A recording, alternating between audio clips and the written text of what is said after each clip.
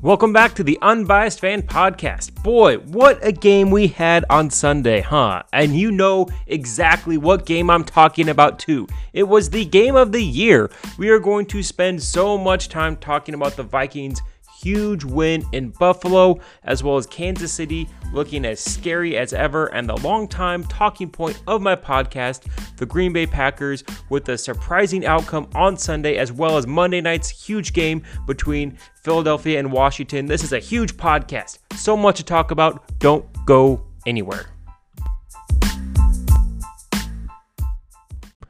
Before we start talking about the games on Sunday, I want to ask everyone who enjoys the show to please leave a review.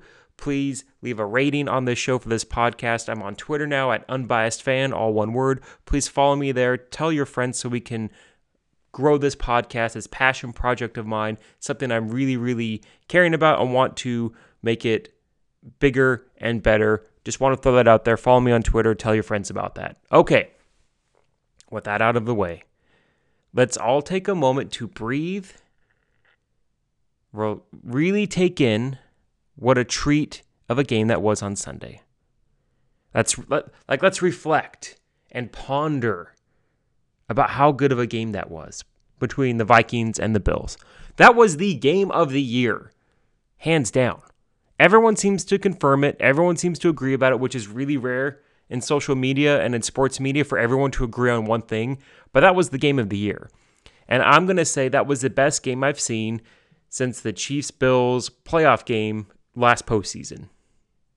This was the most exciting game, the most drama, the most unbelievable, what the hell, how did that happen? This game should have ended 7 different times.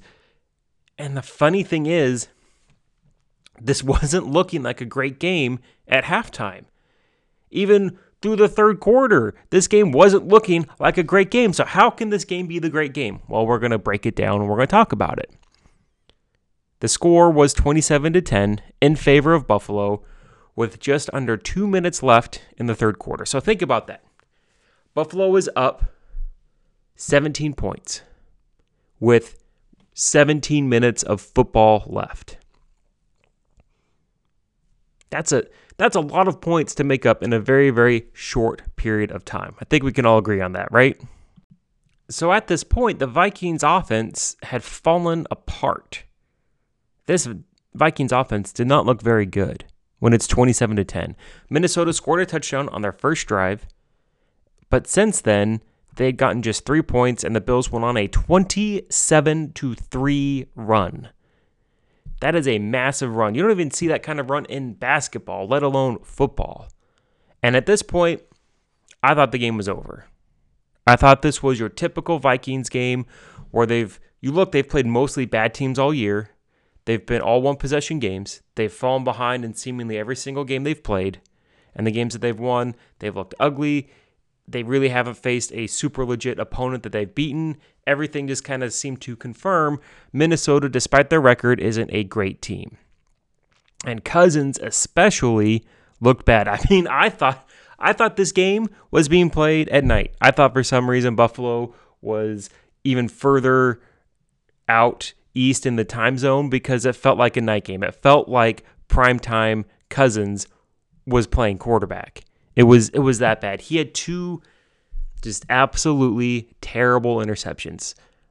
Unforgivable, unexplainable, just terrible interceptions. The first one, he just overthrew his receiver right in the middle of the field, and that's the one thing you can't do. If you have a receiver crossing over the middle of the field, the one thing you can't do is you can't throw it super high over the receiver's head because there's usually a safety back there, and he's just going to be a ball hawk and eye it out, and it looked like he threw the ball right to him.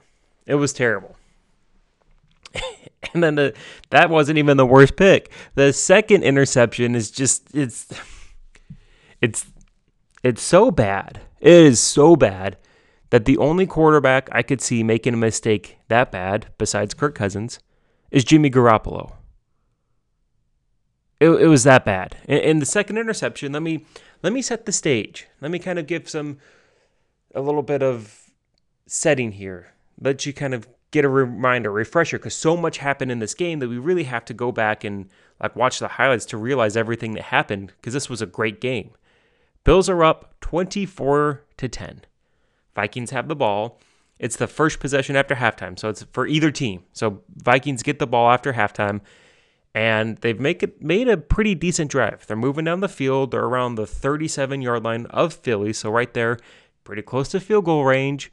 And this is exactly the kind of drive that Minnesota needed. Well, I was watching, I tweeted out that Minnesota needed a score on their first drive to really get back into the game, to snatch some of the momentum, and that looked like everything was going where they would get at least 3 points. But you really wanted a touchdown, but they were at least going to get 3 points. Boy, instead, Cousins is in the pocket. He's looking to his right. The pocket kind of collapses. It's not a terrible collapse, but he's feeling the pressure. He's feeling it, and he knows, I got to get rid of the ball, which is good because as a quarterback, you do have to have that clock in the back of your head that's ticking, saying, okay, I can't hold the ball this long. I need to get rid of it at some point. And he turns suddenly, like real quick to his left, and he simply threw it to who he thought was a Vikings receiver, but was instead a Bills defender. That's the only way to describe it, is that he sees kind of in the peripheral vision a bunch of players to his left. He turns, he throws it, and then realizes, oh shit, that guy is wearing blue, and our team is wearing white today. The Vikings never wear blue. They wear purple and white. Threw it to the wrong color jersey. It killed the drive, obviously. Killed the momentum, and I thought Buffalo would be able to march down the field, get a touchdown, and game would be over. Because at that point, it would be, if it's 24-10, it'd be 31-10, and that's it. That's too much to go, too much to come back from, game over. But it wasn't game over. A big story here is how Minnesota's defense came out after halftime. They played phenomenally. They forced a punt for Buffalo. Minnesota punted again because Minnesota's offense just can't seem to get going, and Buffalo got a field goal. So it's 27-10, 17 minutes of football left. Game is over. Field's over. Minnesota has just been a complete wreck on offense. Just absolutely terrible. But a little thing happened, and we've forgotten about this, but a little thing happened where Dalvin Cook runs the ball for 81 yards for a touchdown. He makes one guy miss. He has a great hole for the offensive line. He makes one, I think it was a linebacker miss in the box, cuts, and then he just turns on the turbo. I mean, I don't know if it's like doing Mario Kart and you have the golden mushroom and you just mash the button a whole bunch, because he was so much faster than the Bills defenders. It was laughable. Boom. Touchdown. Okay, 27-17. Game feels like Minnesota has a chance. They got a big home run play that they really needed. They're down by 10. Okay, let's see what happens. Let's see how Buffalo can respond. It's on this drive that Diggs has, at this point, what you might be able to call the catch of the year, because it was fantastic. It was amazing. Diggs is in the middle of the field. He has to jump up as high as he possibly can, and he's a tall dude. Jump up as high as he possibly can, extends his arm, and one hand catches it with the nose of the football right in his palm, grasps it, fully extended in the air, lands. Amazing. He stands up and he does his celebrations, like where he stares at the sideline and kind of does a mini flex. I really like it. I think it's pretty cool. It was, at that point, I'm like, man, that's the best catch I might have seen all year long. Well, Justin Jefferson's like, hold my beer. We're going to talk about that later. We have a lot more to get to before we get there. Buffalo keeps marching down the field over and over and over again, and they get to the 7-yard line. And this feels like it's game over. It's 4th and 2. Notice how many times I say game over when recapping this. It's 4th and 2. Buffalo was up 27-17, and they decide to go for it. And my dad, I watch football with my dad every week, and he's upset. He's like, why don't they just take the free points? And usually, me and dad agree that you just take the points. So many coaches nowadays don't seem to want to take the points. They want to appear to be smarter. Maybe it's the analytics that they do, or they have to justify things. But I'm not old, but like we're just old school. It's like, just take the points. It's free points. Don't try and get too greedy. It's a gamble. However, I see both arguments here for why Buffalo should go for it. I really do. A field goal makes it a 13-point game instead of 10. So either way, it's still a 2-possession ball game. Now, 2 touchdowns is a lot harder to get than 1 touchdown and a field goal, sure. But still, it's a 2-possession ball game if you go for the field goal. But if you convert and score, it's game over. It is 100% game over, because then it would be 34-17. You're down 17 points. Game over. Game over. And here's the big thing. If you don't convert, if you're Buffalo and you don't convert, the Vikings have the ball backed up in their own end zone. Bare minimum, unless you take a sack, is a 7-yard line.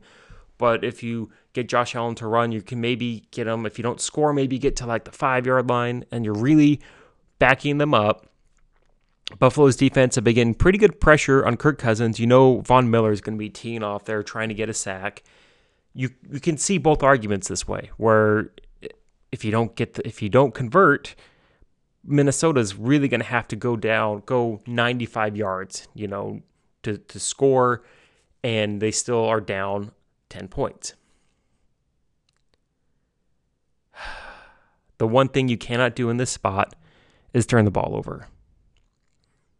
And even a fumble would be not super detrimental in this spot. Like, let's say they try and Josh Allen does like a quarterback sneak and fumbles. We're going to talk about a Josh Allen fumble later. But he runs, and instead of throwing it, he runs up and he fumbles the ball, and it's at like the 4-yard line. Well, Minnesota still has the ball at the 4-yard line. They're still backed up. The one thing you really cannot do is throw an interception in the end zone, because they're either going to run it out or take the knee and they get the ball at the 20. That's the one thing you can't do in that spot. And I'm sure the coaching staff said, hey, Josh, we know you know this. You're a smart guy. You're a smart quarterback. The one thing you can't do is force an interception. You cannot do that. And guess what, ladies and gentlemen? Josh Allen, the anointed preseason MVP, the quarterback for the team that everyone thought would just waltz to the Super Bowl, seemingly an undefeated team that would go 17-0 in the regular season and then 3-0 in the postseason, win the Super Bowl. Everyone was on this bandwagon. Josh Allen, the unanimous MVP, threw an interception and saved the game for Minnesota. Josh Allen was able to move around in the pocket. He ran out to his right, trying to create something extra, which he's really good at doing. He's absolutely fantastic at doing that. But it's almost as if he's trying too hard and trying to make something happen that really isn't there. He throws into double coverage and bails the Vikings out. Minnesota has the momentum there. They do run the ball. They get to like the 35-yard line. And all of a sudden, we have a fresh ball game here. So with that turnover, Minnesota's feeling good. They have a really, really good long drive. They convert 2 4th downs on that drive. That's really impressive. Regardless of what you think of Minnesota and Kirk Cousins, converting twice on 4th down against this Buffalo defense. I haven't said this at all, but I need to state it here. This Buffalo defense is one of, if not the best defense in the league, and Minnesota converted twice on 4th down when they needed it the most. They get a touchdown, 27-23 after the missed extra point, and now we got a real ball game here. We got a real ball game. Buffalo is once again forced to punt with just over 2 minutes left. Buffalo sacks Cousins twice. They get him twice. Usually, if a quarterback gets sacked on a possession, it kills a possession. That's why sacks are such a valuable stat, because it almost always leads to a punt. If you get sacked twice, I don't know what the stats are, but if you get sacked twice, it's got to be like a 75% chance that drive ends in a punt or turnover. It's now 4th and 18. It's the 2-minute warning. They're down by 4. They have to go for it. Minnesota has to go for it, and they have to gain 18 yards. If Buffalo gets a stop, the game is over. 18 yards. You know they're going to pass the ball. Minnesota has one truly elite wide receiver. They have great receivers all around, but Justin Jefferson is their dude. And we get one of the best catches of all time. We get the best catch of the year, one of the best catches I've ever seen, and has to be in discussion for the greatest catch of all time. Justin Jefferson, oh my God. That was amazing. I'm watching this game. Kirk Cousins goes back. He feels the pressure. He steps up and he throws a beautiful ball. And in Kirk Cousins' mind, I'm sure he's thinking, crap, like this game is going to shit. This drive is, I just have to get the ball to my best player. In this kind of a situation, a do or die situation, the quarterback just needs to go, you know what? I need to throw the ball to my guy and let him make a play. That's what true number ones do. Not just, oh, you're the best receiver on the team. True number ones, elite wide receivers, this is what the quarterback does. We need 20 yards. I'm going to throw it to my guy and let him make a play. And boy, did Justin Jefferson ever make a play. He leaps up. He jumps up as high as he can. One hand catches it, gets tackled, holds on to the ball. It doesn't move when it's cradled. He makes sure it doesn't hit the ground. He doesn't bobble it. And he just catches it and he gets up. And like, where's the celebration? He's just like, yeah, I just did that. Like, he plays it off so cool. I'm speechless. There are so many times in sports media where we say things like, that was incredible. That was amazing. That was one of the best things that gets overused a ton, is I've never seen anything like it. That's a huge a term in sports media that gets used way, way, way too much. But I've never seen anything like that. And I can say that with 100% confidence, that I've never seen anything like that. I was screaming. I got up and I was like running around in my basement. And I don't have a dog in either of these teams. Neither of these teams are teams that I'm rooting for. I'm just there to watch a good game. I'm running around and I'm just like, oh my God, I can't believe it. He caught it. How did he catch that 4th and 18? And my dad, who's usually very reserved when watching football games, he got up, he's on the edge of his seat, he's just like, I can't believe it. I can't believe what I just saw. He did what? All of those catchphrases. It was absolutely amazing. And Justin Jefferson is the best receiver in the National Football League. He just is. He is a stud. He has clutch genes. You can be a great receiver, put up great yards, great stats, but can you be trusted in clutch time situations where your quarterback needs to have the receiver make a play? The best way I can explain this or compare it to is Michael Thomas. So a few years ago, Michael Thomas set the single season reception record. He had like 147 receptions, something like that. Great. He's a great receiver. But in the postseason, when Drew Brees was there and they needed to make a play, they needed a big pass to win the game, to extend a drive, Michael Thomas was never really that guy that could get it done, despite being an all-pro, despite the stats that were there. Justin Jefferson is the complete opposite. He is a baller, he is a dude, and he is fantastic. That was an absolute... It was jaw-dropping. It's the best catch. It's better than the Odell catch, in my opinion. A big part of that is the fact that Odell Beckham's catch came in a loss. It was a fantastic catch, don't get me wrong, but they lost. This was on 4th and 18, 2 minutes to go in the fourth quarter. If he doesn't catch this, if he doesn't secure it, game's over. It's against what is at the time was the number 1 seed in the AFC, on the road in a hostile environment when in bad conditions. And he just went up and got it. Oh my God. Justin Jefferson is a baller. He is that dude, and that was amazing. I'm going to leave it at that. I could rant forever, but I wanted to really just describe that catch and how amazing it truly was. So after that catch, Minnesota gets to the goal line.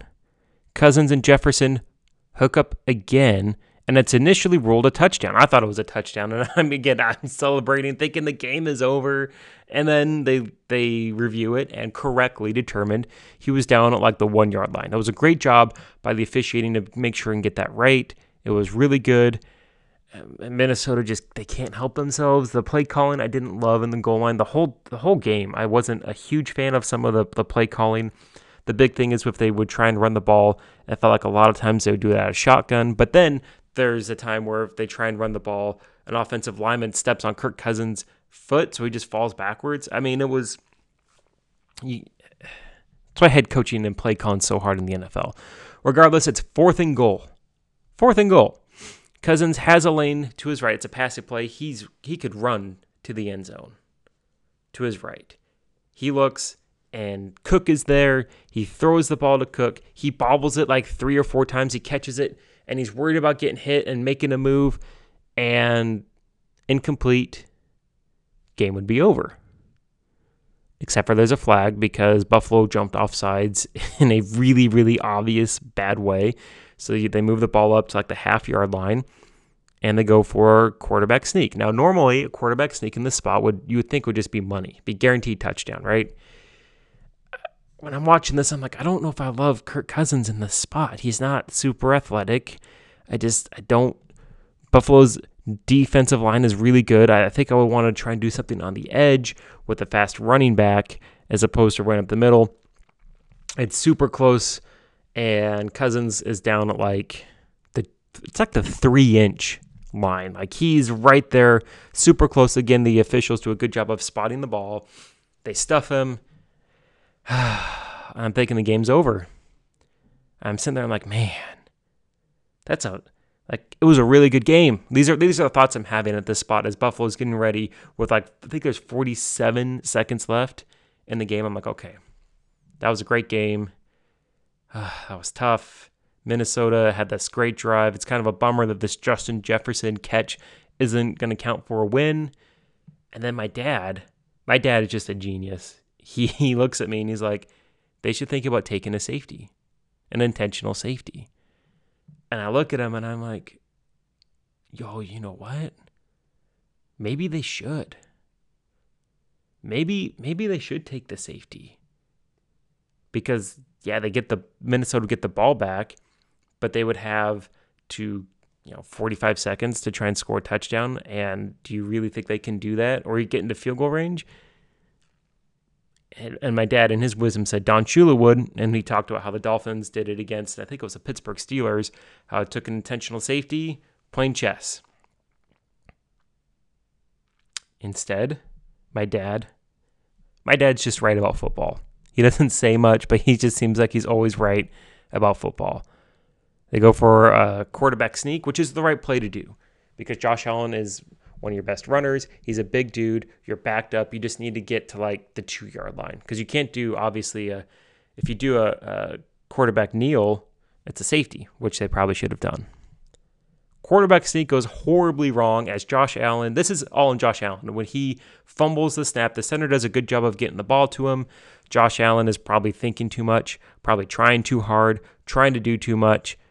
He fumbles the snap, and Minnesota recovers it, and it's a touchdown. It's a touchdown. I'm watching the game, and I think at that point, I had stood up from our couch in our basement. I was walking around. I think I was going to go upstairs, maybe to use the bathroom or something. And I'm kind of watching it as I'm going up there, and I see just mayhem at the goal line. Just mayhem, bodies everywhere, everyone's screaming. And I look, and I'm like, wait. Is Minnesota going to get a touchdown here? And they did. They got a touchdown. They're now up, and I'm screaming, I'm hollering, I'm clapping, and my wife just does not appreciate it because I'm so belligerently loud. And I think the game's over at this point because they're up by 3 points, and this is just ridiculous. This is just ridiculous. I'm like, how does Josh Allen choke like that? Those are 2 really, really bad turnovers. but the game wasn't over. Buffalo gets the ball back. Minnesota does the god-awful prevent defense, which is just the worst thing you could do. They gave a lot of cushion to the receivers. They let Josh Allen do whatever he wanted to do, and Buffalo gets into field goal range, and we go to overtime. Before we go to overtime, I do want to talk about one thing. That Gabe Davis catch, it was like a 22-yard catch. It wasn't a catch. It wasn't a catch. He bobbled it as he was going out of bounds. How did the replay officials not stop the ball there? Stop the game there? Because we're under 2 minutes. The only people that can challenge a play is like the review booth. It's like kind of like NFL corporate can do it. A pass that's that big, that impactful on a game, that huge, and that close. Like it was at the start. You knew it was a close catch, and you're thinking we need to double check that. That was what I said when I watched it. I'm like, I don't know if he caught it. I didn't think he caught it. We need to check it. We need to check it. We need to make sure we get the call right. And the official or the replay officials upstairs, they didn't do it. Why? That's a question I want to know. I want to know why the game wasn't stopped. I know Buffalo got to the line really quick to make sure that and get a snap off so they couldn't stop it. But they should know immediately to stop and just look at that pass. Because that would have been incomplete, and who knows where the rest of the game goes. But we get to overtime. Minnesota wins the coin toss, and they have a really good drive. They have a lot of good mix of pass and run. They get to the 5-yard line after Cousins makes an incredible pass to none other than Justin Jefferson. This was a great catch, but it really was a fantastic pass that Cousins threw just right on a rope, through some defenders, and Justin Jefferson catches the ball. And I'm like, once again, I'm just like, what the? Justin Jefferson is just like, of course he catches it. Throw the ball to him, of course he catches it. Some shaky play calling. The Minnesota Vikings move backwards after they started inside the 5-yard line and have to settle for a field goal. And at this point, I'm thinking, okay, Buffalo's going to win. They had some really good momentum before. This is Buffalo's time to shine. Everybody knows that it's been talked to death about how the Buffalo Bills have the worst record in the National Football League in close games. It seems like they are great when they're up 14, up 10 points. They're fantastic. But if it's a close game, they don't play well. They choke. They have a hard time putting games away. They make a lot of mistakes. A big turning point really was against Kansas City a few weeks ago, where it was a close game against a top opponent on the road, and they won. And a lot of people kind of felt, okay, this is a chance for Buffalo to really kind of correct that narrative about the team that they can't win close games. This is his chance.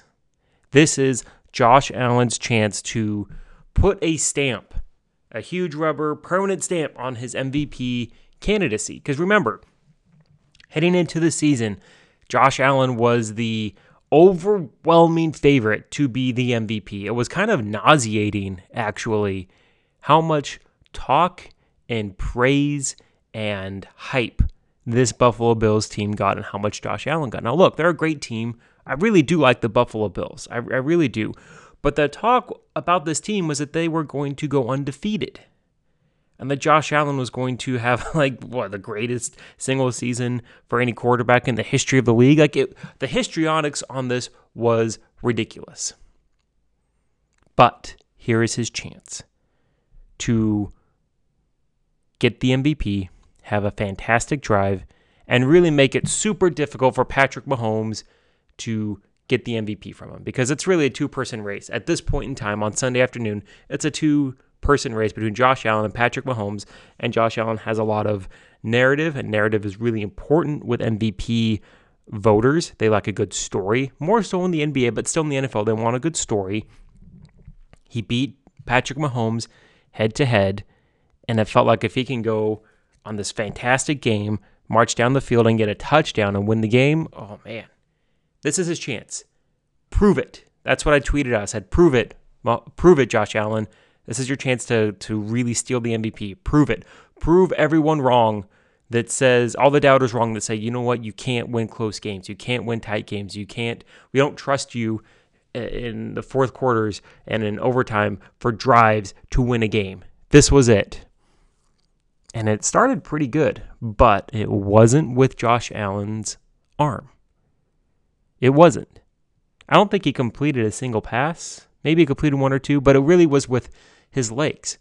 He ran the ball. He had two huge scrambles that brought them into field goal range and further into field goal range. And at this point, I'm watching it and I'm like, okay, game's over.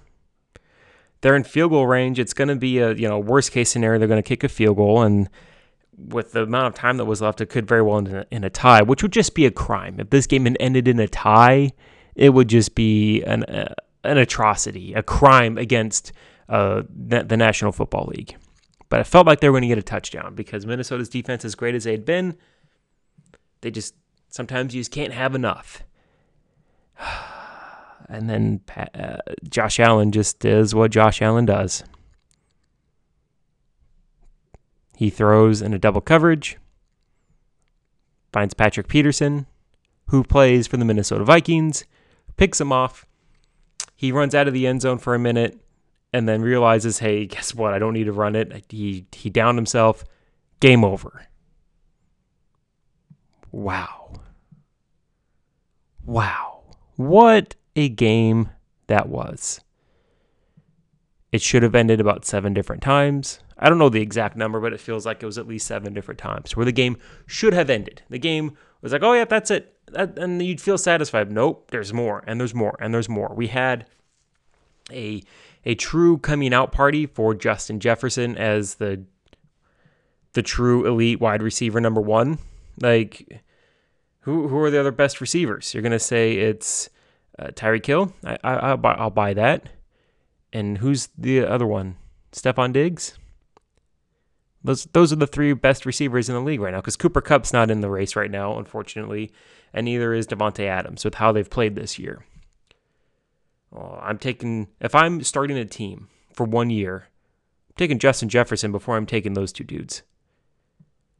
I just am. He just balled out. And no offense, Stephon Diggs is amazing. Tyreek Hill is amazing. Justin Jefferson was phenomenal. He was fantastic. Minnesota, we now have to talk about Minnesota as being a threat in the NFC, despite the fact that they've had all their wins against teams that aren't great. I think they've had one heading into this week. They had one win against a team with a winning record, and that was Washington, who is a real up and down, uncertain kind of team. You have to. As much as I have a hard time trusting Cousins, you have to, because they went into Buffalo, one of the hardest places to play. And look, I don't want to piss off a fan base by ranking which stadiums are the hardest to play in, because everyone knows Arrowhead is tough. Everyone knows Buffalo's tough. There's Seattle, Pittsburgh, New Orleans, Green Bay. Like, there's so many tough places, but Buffalo, especially on Sunday, was insane. And you come back down 17 points with 17 minutes to go. I don't feel a ton better about Cousins, but I feel really good about Minnesota's defense, because they adjusted in the second half.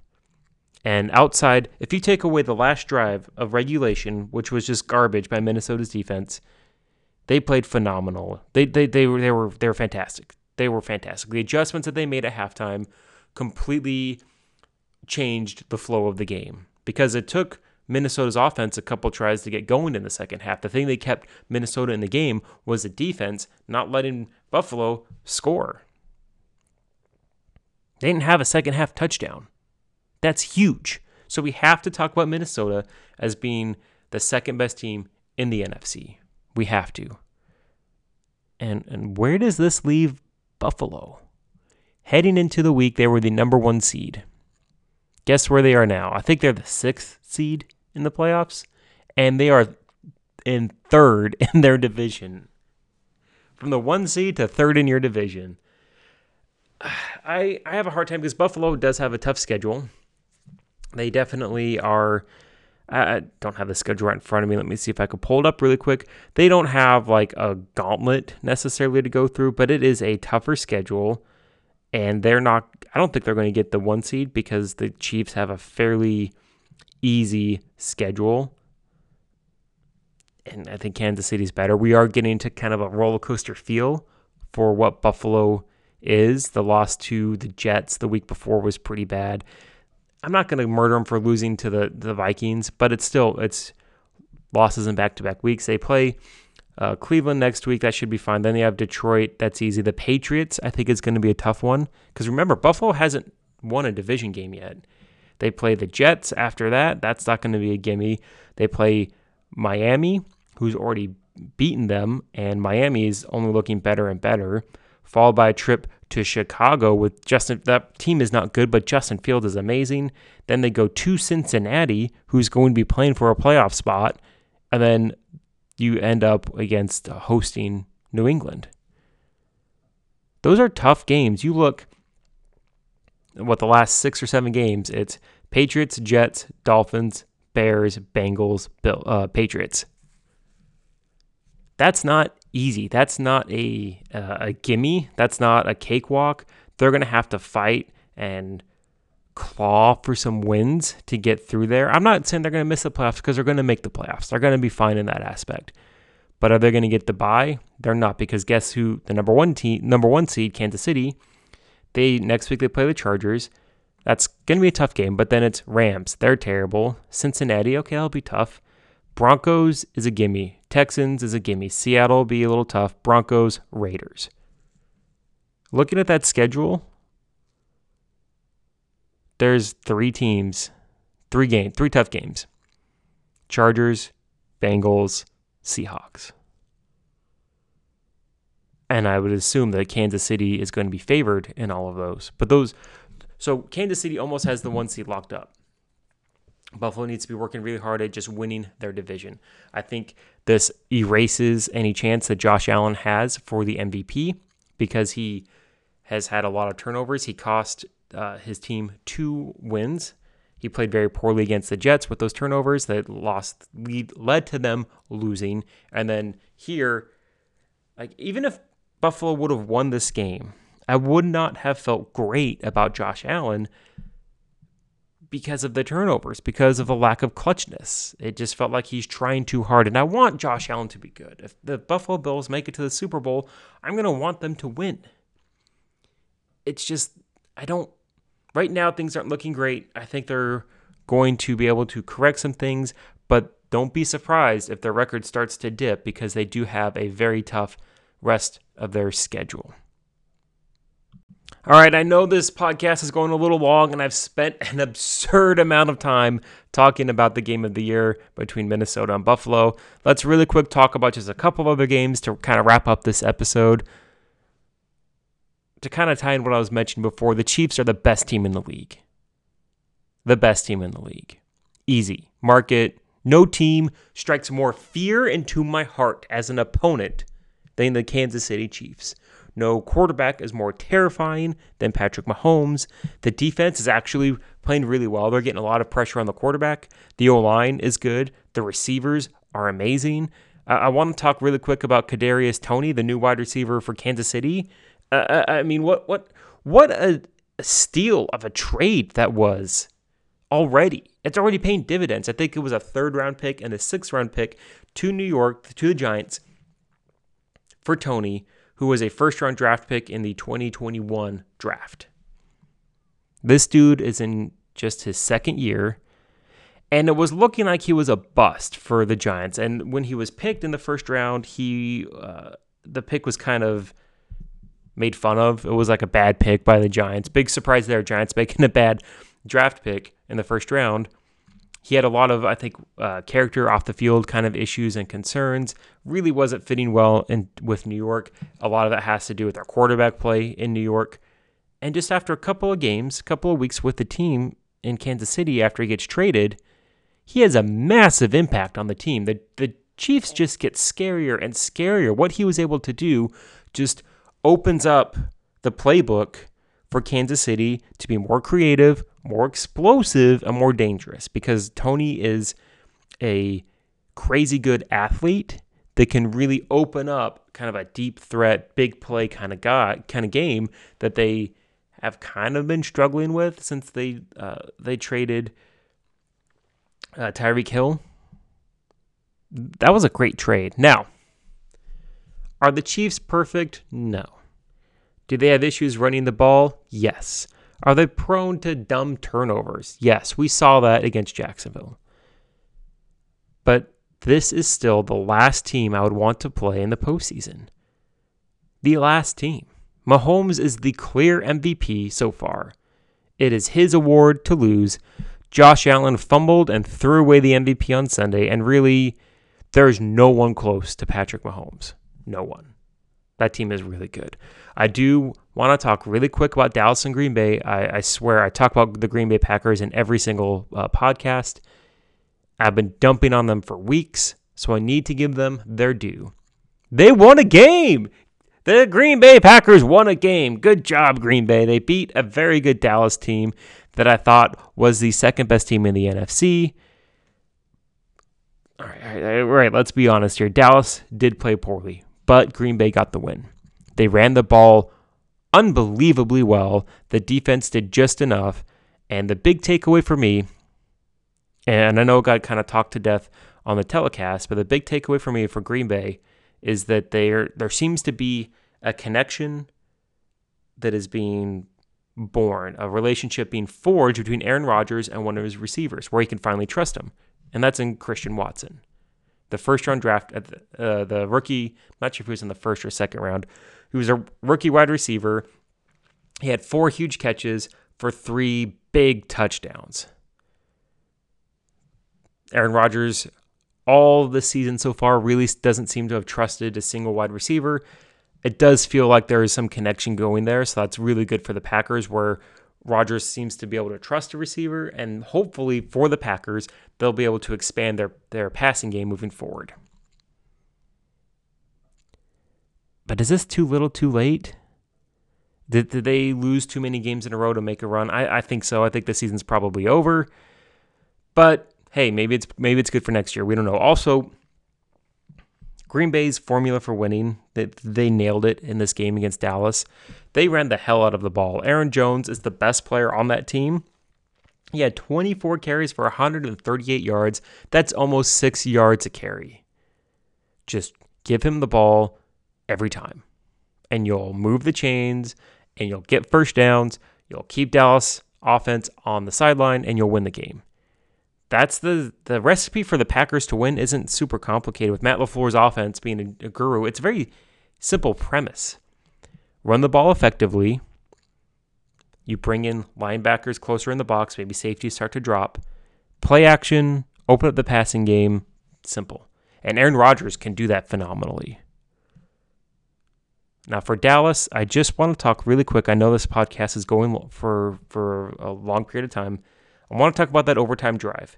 Everyone is talking about Dallas going for it on 4th down. It was 4th and 4. That was the right decision. The right decision was to go for it on 4th and 4, because I think it'd be a 53-yard field goal. It's cold. It's Lambeau. It's really hard to kick there. I get it. You're the visiting team. You don't want to just kind of play for a little tie. You want to win the game, and that was the right decision. What I don't like is what the play call on 4th down and on 3rd down. What you do, if I'm the head coach in this spot, it's 3rd and 4, and I know in my head, the back of my head, okay, as long as we don't lose yards here, I'm going for it on 4th down.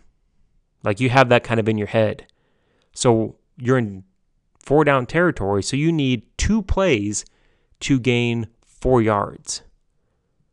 What have the Cowboys been doing really well all night long? Was running the ball. They were running the ball really well with Tony Pollard.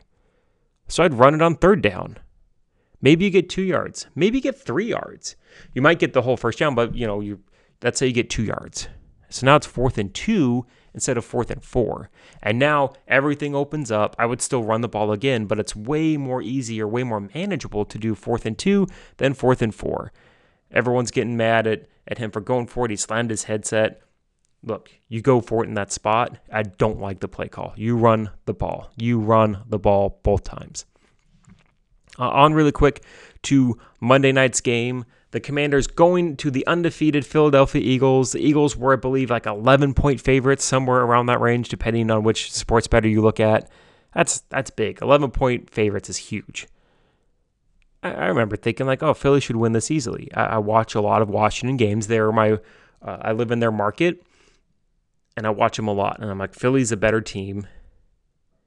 They should be able to win this game. Well, how good is Philly? That's a question we need to ask ourselves. How good is this team actually? They didn't look great on Thursday last week against the Texans, who are just one of the worst teams in the league. I know they won by like 12 points, but at one point it was tied in the second half. Didn't feel great. They've had some moments that they just haven't looked as elite as we would hope, given their undefeated record. The thing to take away is that heading into the season with Philadelphia, there was a lot of smart money being bet on Philly to be the 1 seed in the NFC. Now, a lot of that had to do with the fact that the roster is really good. They have a really good roster, a really good defense. They got A.J. Brown, who's a fantastic wide receiver. But a big part of the reason this was bet was the schedule was really soft. They look at it and like, man, this is a really easy schedule where they could just cakewalk. They might go 10, 11, 12 wins in a very weak NFC and just win it by default. Now, here are Philly's wins. Week 1, they win by 3 against the Lions. The Lions are one of the worst teams in the league and the worst defense of all time. They destroy the Vikings. That was a good win there. Minnesota did kind of shoot themselves in the foot quite a bit, but that was a big win there. They beat Washington pretty well. They sneaked past Jacksonville when Jacksonville had like 6 turnovers or something like that. A lot of it were self-inflicted wounds. You almost lose to the Cardinals, who are a terrible team. That game should have gone to overtime, but a missed field goal ended it. You beat Dallas with a backup quarterback after you let them get back into the game. You destroy a bad Steelers team, and then you beat Houston. I mean, what's the game that stands out? Where's your statement win? They're still a great team. I still like Philadelphia quite a bit. I have them as the best team in the NFC. But they're getting talked about and raved about so much as being a true elite powerhouse team. I don't see it. They're not the best team in the league, and you look at their games and nothing screams that they're head and shoulders better than every team in the league. And they lost. Washington played really good football. Their defense was really, really good. They kept forcing turnovers and got Philadelphia off of the field. The Washington offense had a fantastic running game. The time of possession difference was absolutely massive. And a lot of people are simply gravitating towards the roughing the passer call at the end of the game. That's where a lot of people seem to be just kind of stuck on that roughing the passer call. They're saying, how could you call that? You didn't know he was down. You can't just get 15 yards at the end of the game. You just have to tackle him. No, it was the right call. It was 100% the right call. Taylor Heinicke, for people that aren't watching, it's towards the end of the game. If Washington gets a first down, the game is over. But they don't get the first down. The play just kind of collapses. As Heinicke's rolling to his right, he looks and he's like, crap, there's nothing here. The last thing I want to do is force a pass to either get a turnover or even just an incomplete pass to stop the clock. Don't run out of bounds. So the play was designed that if there's nothing there, take a knee. The term is give yourself up. He slides down, takes a knee, gives himself up, saying, hey, play's over. The referees blow the whistle. You can hear the referees blowing the whistle dead, and then not one, but 2 Philadelphia defenders come crashing into him. You can make the argument that they're trying to stop They're trying to change their momentum, but he had so clearly given himself up, kneeling down, whistle blown. You hit a quarterback. After the whistle's blown, you have to throw the flag. You absolutely have to throw the flag. I don't have any issues with the officiating there. That was the right call. It was easy. It was right in front of the referee. Taylor Heinicke wasn't trying to get a roughing the passer call. You could see that he kneeled down and then he gets hit and he's looking at the ref like, you have to throw that. Like, that was so obvious. And he was surprised. He couldn't believe it. He could not believe that they hit him and they got a fresh set of downs. They still had to punt, and the Philadelphia Eagles had 5 seconds for that one play that they tried the lateral and they fumbled it, and then Washington scored on a touchdown and just put the icing on the cake. Philly didn't lose that game because of the roughing the passer call. They lost because the running game for Washington dominated. The time of possession battle was 2-1. They turned the ball over. Look, is there bad officiating in the league? Yes. Were there bad calls in that game? Yes, on both sides. But that was the right call. That was the correct call. And now we don't have any more undefeated teams. The Dolphins can now pop their champagne and celebrate. Wow. What a week of football we had. I mean, this episode's probably going on close to an hour, and I didn't even get a chance to talk about how exciting Justin Fields is, or how pathetic the Raiders are, or how abysmal the Rams are. Or are the Rams the worst defending Super Bowl champ of all time? Or I didn't talk about how good the Dolphins are and how Tua is somehow looking like a dark horse MVP candidate. There's just so much good stuff going on right now with this week that I didn't have time to put into this podcast, but really fantastic football. So exciting to watch. So exciting to present that to you on this podcast. Thank you again for watching. Again, if you enjoy the show, please leave a rating, a review, follow, subscribe, do all those things. Follow me on Twitter at unbiasedfan. That's all one word. I'm trying to grow this channel, grow this passion project, make this into something bigger than it currently is. And I can only do that with the support of everyone that's listening. Thank you again, and I will see you next time on the Unbiased Fan podcast.